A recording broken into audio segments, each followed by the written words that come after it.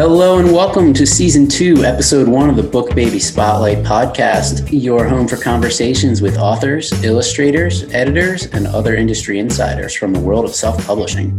I'm Sam Saddam, and today I'm joined by Chad Hinson. Hey Sam, how you doing? I'm good. You excited to be here? Yeah, man, super excited.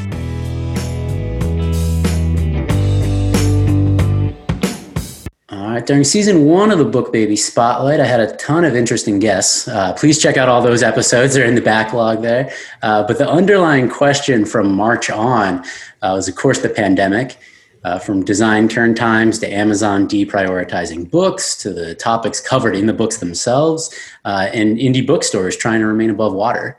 So, Chad, what do you see in the advertising space? I think that right now is the best time to publish your book. If you've been waiting to write that book, or you've had that book and didn't know exactly when would be the best time to put it out. Right now, the digital space for purchasing anything is so high that people will be most likely to buy your book in this day and age. Okay, and why do you think that? I mean, we're all at home, there's nothing else we can do. We can't go out. The typical bookstores aren't really open for you to sit down and enjoy a book. So most people that are avid book readers are searching online for the next read that's going to get them through the pandemic. Have you seen it change the way people are trying to advertise at all? I mean, people are putting a lot more money into their advertising, which is great. And, there's always as far as changes in advertising, the iOS thing that's going on. Go back to that. What's the iOS thing? What do you mean by that?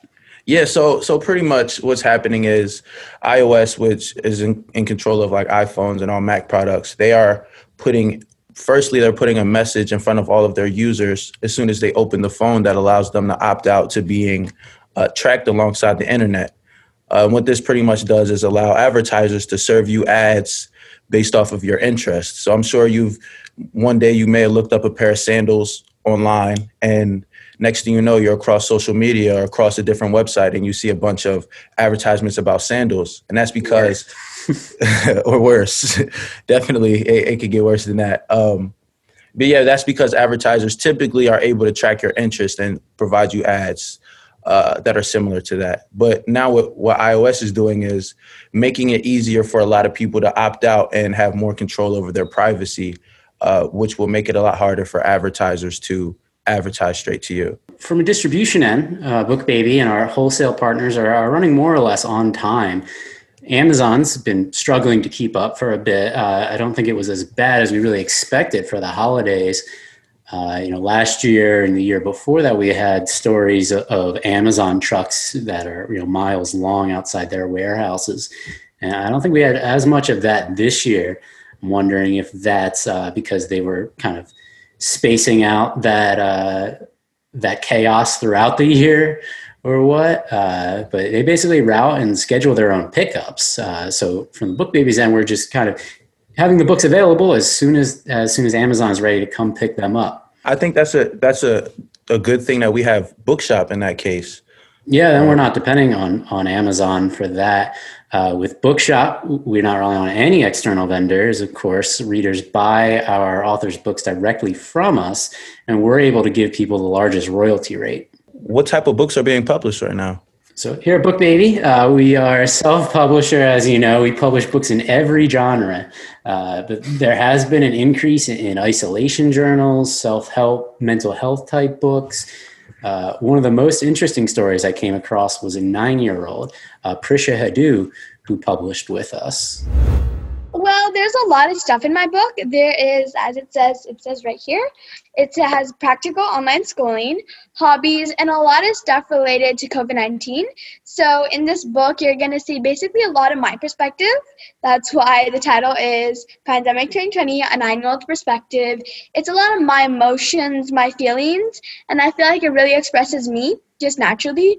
So when you read this book, you're going to see a kid, a 9-year-old, now 10, telling you, suitable tips and just embracing the power. I did use a portion of my book to donate things, like just maybe like a week or two ago, I donated 1,050 meals to Dare to Care Food Bank from my book sales. Wow. And also $500 to Team Kentucky and more known for Andy Pashirs. So to help people in COVID-19 related organizations. So I look forward to doing more donations. Did your parents offer you editorial direction or anything like that along the way? No, it was really, I sat down on my dining table and I started writing a book. I started writing paragraphs, which formed into a book. And then it just kept going through. And then when it was read, I went through it, but like not much editing at all. And even if it was some, then my parents would know about it.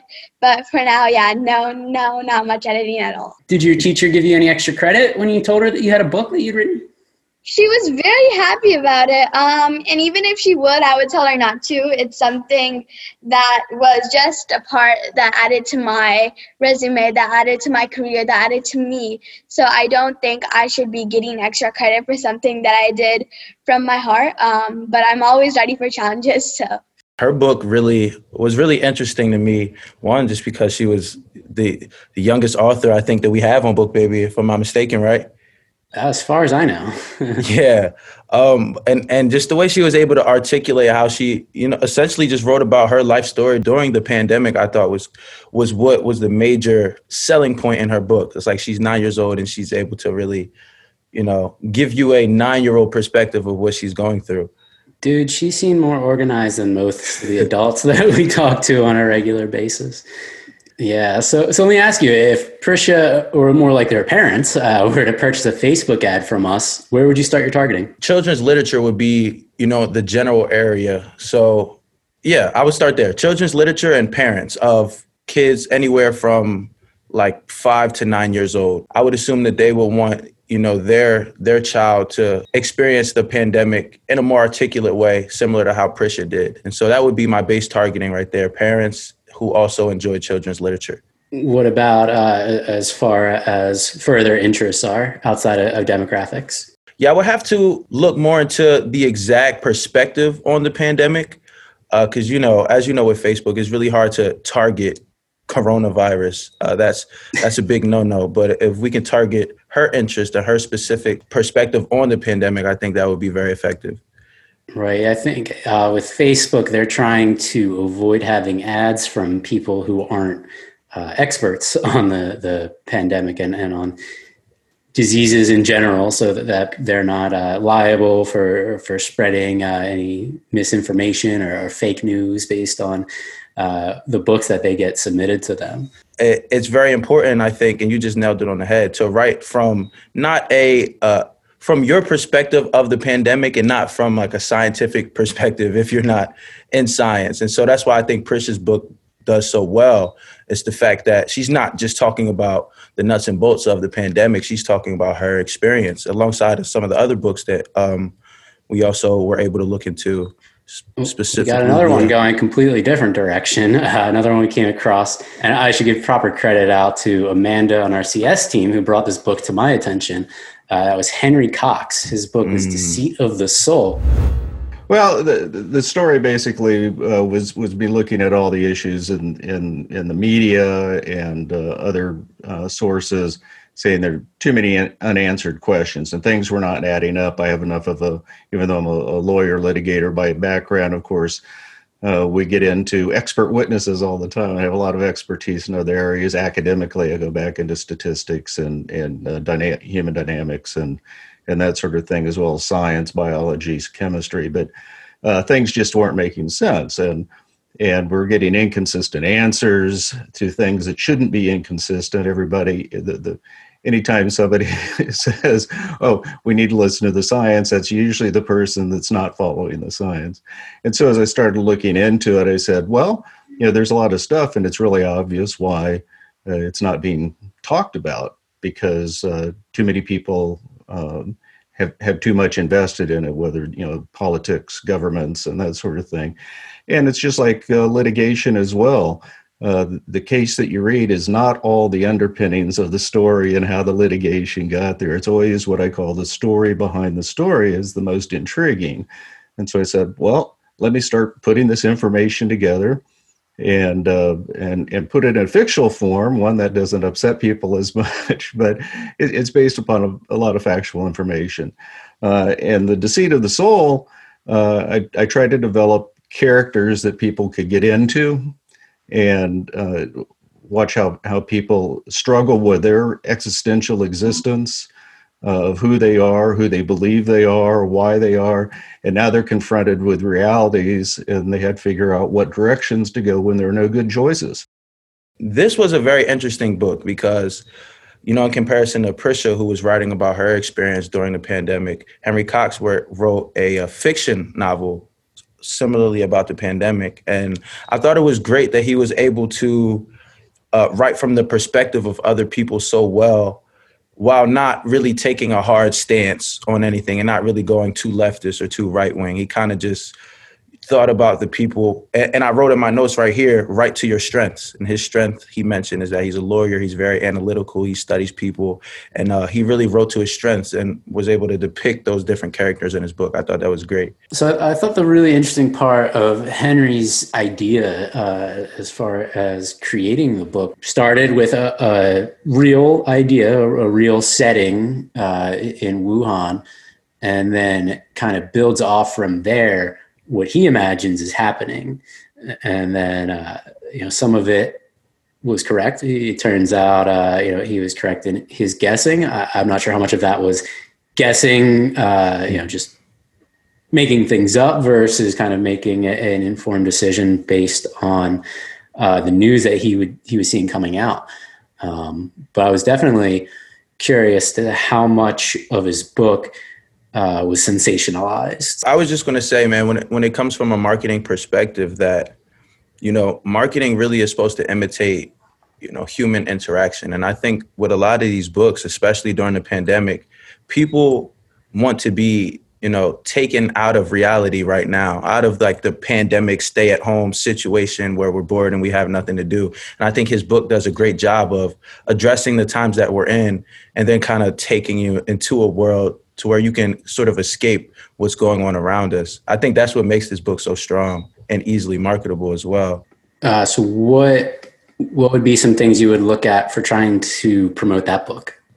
Off of just looking at it first glance, for the Air Force, the fact that he talks about, Royal Air Force commanders and things like that. I'm sure other people who've experienced that would like that. This is kind of like a military sci-fi, so like thriller fiction, people who enjoy thriller fictions or military fiction. And it seems suspense. So if I could find like a nice audience, a sizable audience for like suspense novels or just suspense in general, I think that they would really enjoy that as well. So one of the other books we have here to talk about is Christy Nelson. Her book is Masked Heroes, and she is an artist who did portraits of all of these different first responders. So I'll let her tell you about it.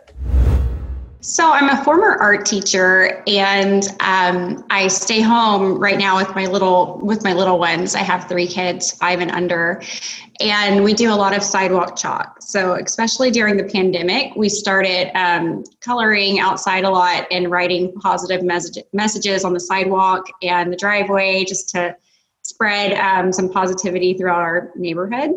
My next door neighbor is she was working the COVID unit here in Houston. And my sister-in-law is a labor and delivery nurse in Houston.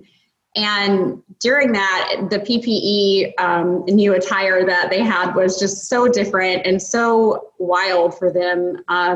So a lot of healthcare workers were sending portraits of themselves to family members or posting them on social media as just their new norm. And I guess that was their way of expressing and journaling what they were experiencing.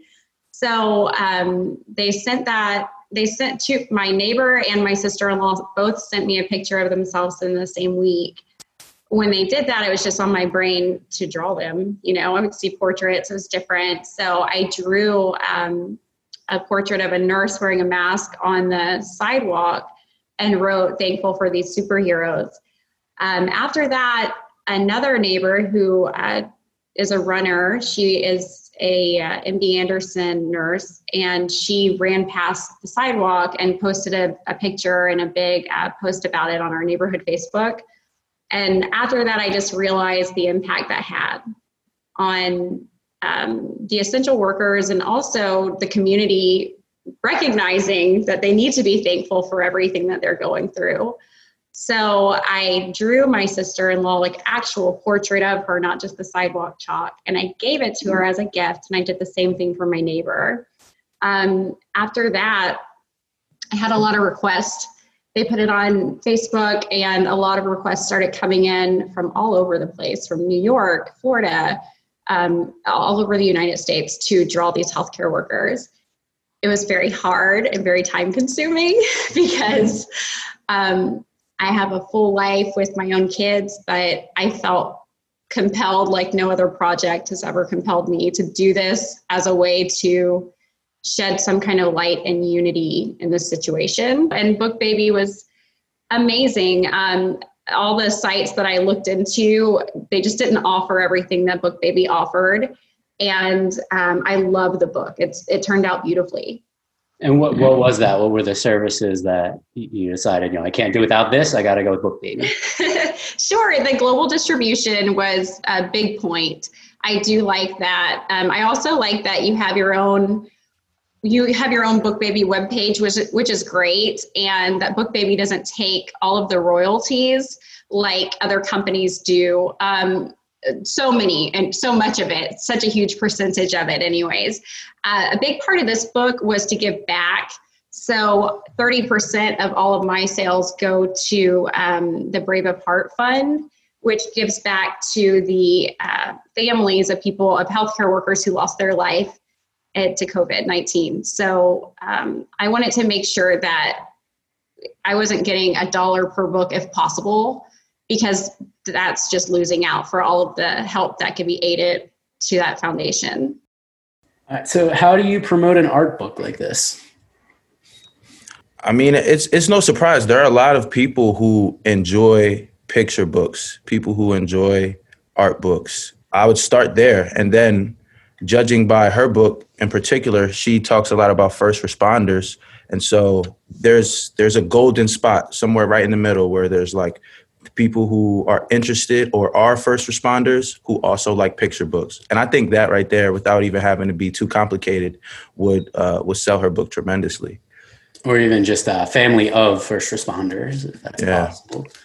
So it's kind of like a Venn diagram, right? So you have all of these different targeting things to go for. Everybody fits all this different criteria, and then Facebook matches it up after we tell them what to do, right? And the expertise goes in kind of knowing these things, knowing how to work with Facebook, knowing what interests are out there to be targeted, and also being familiar enough with the book and the author to connect the author to the audience, I think is where the expertise comes in and what we're, according to our very happy customers and clients, really good at.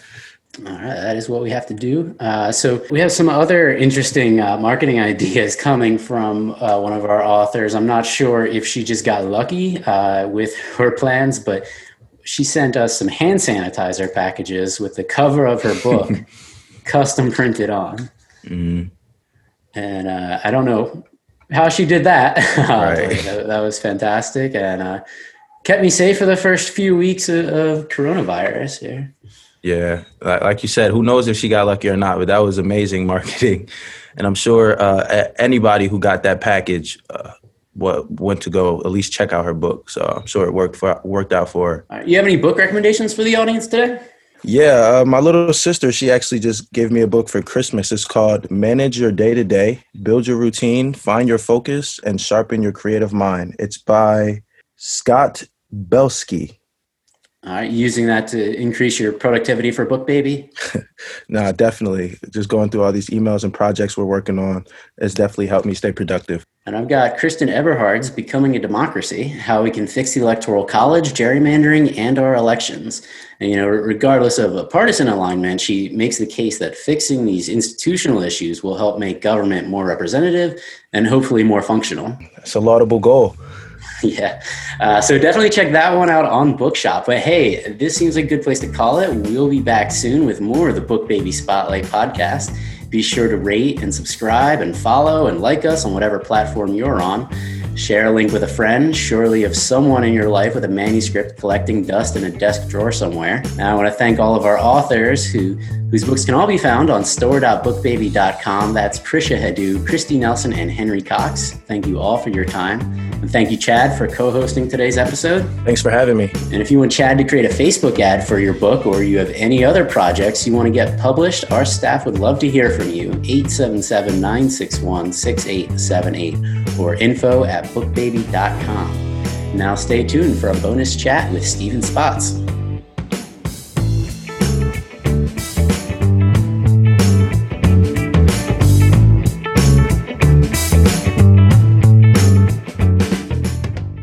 BookBaby president Stephen Spotts mentioned to me in passing the other day that he was once at the inauguration of a different kind of president, the one in charge of the United States. And being that we're here recording in the week of Joe Biden's inauguration, I thought this was a story to be shared with everyone in a semi-regular segment we'll call Stephen's Stories. All right, so Stephen, you're on the grassy knoll in Dallas. What happens next? No, not quite then. I wasn't quite that old. But no, it was a different kind of grassy knoll in Southern Oregon, as a matter of fact. And this is back to 1976, the year of our bicentennial. And I'll give my age away now, a 16-year-old with hopes of being a journalist. In fact, my viewers of this, who are probably my age and older, will understand I wanted to be Walter Cronkite and Howard Cosell jammed in together in one kind of hard-hitting journalist. So as Mr. Carter, Governor Carter at that time, I think former governor, he was campaigning. He said, I'm going to be a 50-state primary president-elect or president hopeful. And so he started campaigning. I thought, you know what? I see his campaign schedule is going to bring it to my dusty little hometown of Medford, Oregon. So I, the intrepid journalism person, the editor-in-chief of the Crater High School Comments, thought, by golly, I'm going to get a press accreditation. So sent off to the campaign a little background letter, who I am, love to be accredited to whatever events Mr. Carter is going to have in Medford. Well, it turns out that Mr. Carter was quite successful in his early primaries. So he didn't need to actually come out to my dusty little town and campaign. So I was given a Dear John letter saying, sorry, we really appreciate, your efforts, but I'm sorry, Mr. Carter's not going to be in Oregon. By the way, he lost the primary in Oregon. It went to that great esteemed statesman from Idaho, Frank Church. And Carter finished second, and Jerry Brown, the first one, he finished third. So I thought, okay, darn it, journalism opportunity lost. Completely forgot about it. Fast forward, Mr. Carter is elected. And lo and behold, in late December, I get an invitation. I get this beautiful envelope from the inaugural committee from Jimmy Carter. And I thought, what is this? Must be some, just thing. They're sending it out to 1 million people who ever contacted him. No, I opened it up. Here was the invitation. Here was tickets to many events. Here was tickets from my Congress people and my senator saying, please visit them. It's the whole 9 yards. So I had only a few days to decide, hey, do I want to take advantage of this? So again, being the mercenary journalist that I am, I immediately called my local newspaper and said, guess what I have? Would you sponsor me on a trip to Washington as your intrepid reporter? And they said yes. So for 2 weeks in Washington, D.C., I was the Medford Mail Tribune's exclusive inaugural reporter. Now, I didn't get a chance to interview anyone really of note. I just took lots of pictures. There was a lot less security in those days, but a lot more peanuts because, of course, Mr. Carter was the peanut farmer that we all know about. And it was a great event. I attended not some of the galas, but, some of the other events, went through the Capitol, met our senator, met our congressman. And it was just a great event for a young 16-year-old journalist at that time. I was writing reports back and sending them. God, I forgot how I even sent them back. It was even before a fax machine. So I suppose I put it in the mail and actually mailed it to them. So that was certainly my push to say, yeah, you know what? I love journalism. I love writing.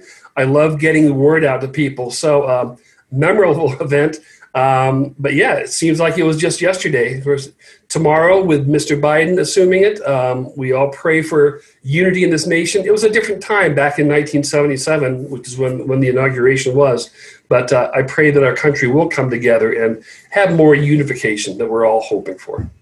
So is that the largest audience to ever witness an inauguration period, both in person and across the globe? It was really cold, and he did walk the length of Pennsylvania Avenue. You know what? Back in those days, I don't think they were counting just as much as they seem to be now.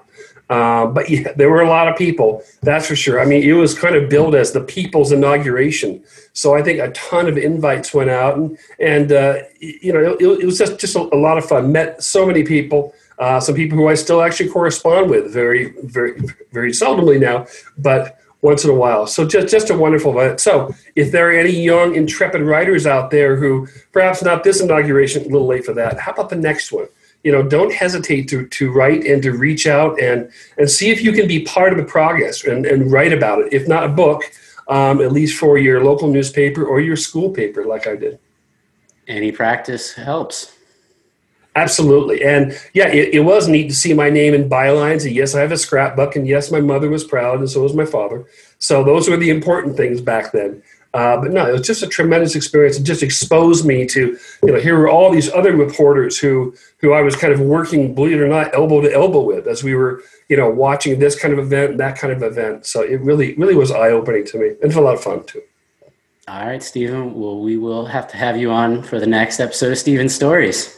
I have a few more to share, as you probably know. So most of them were able to be shared too.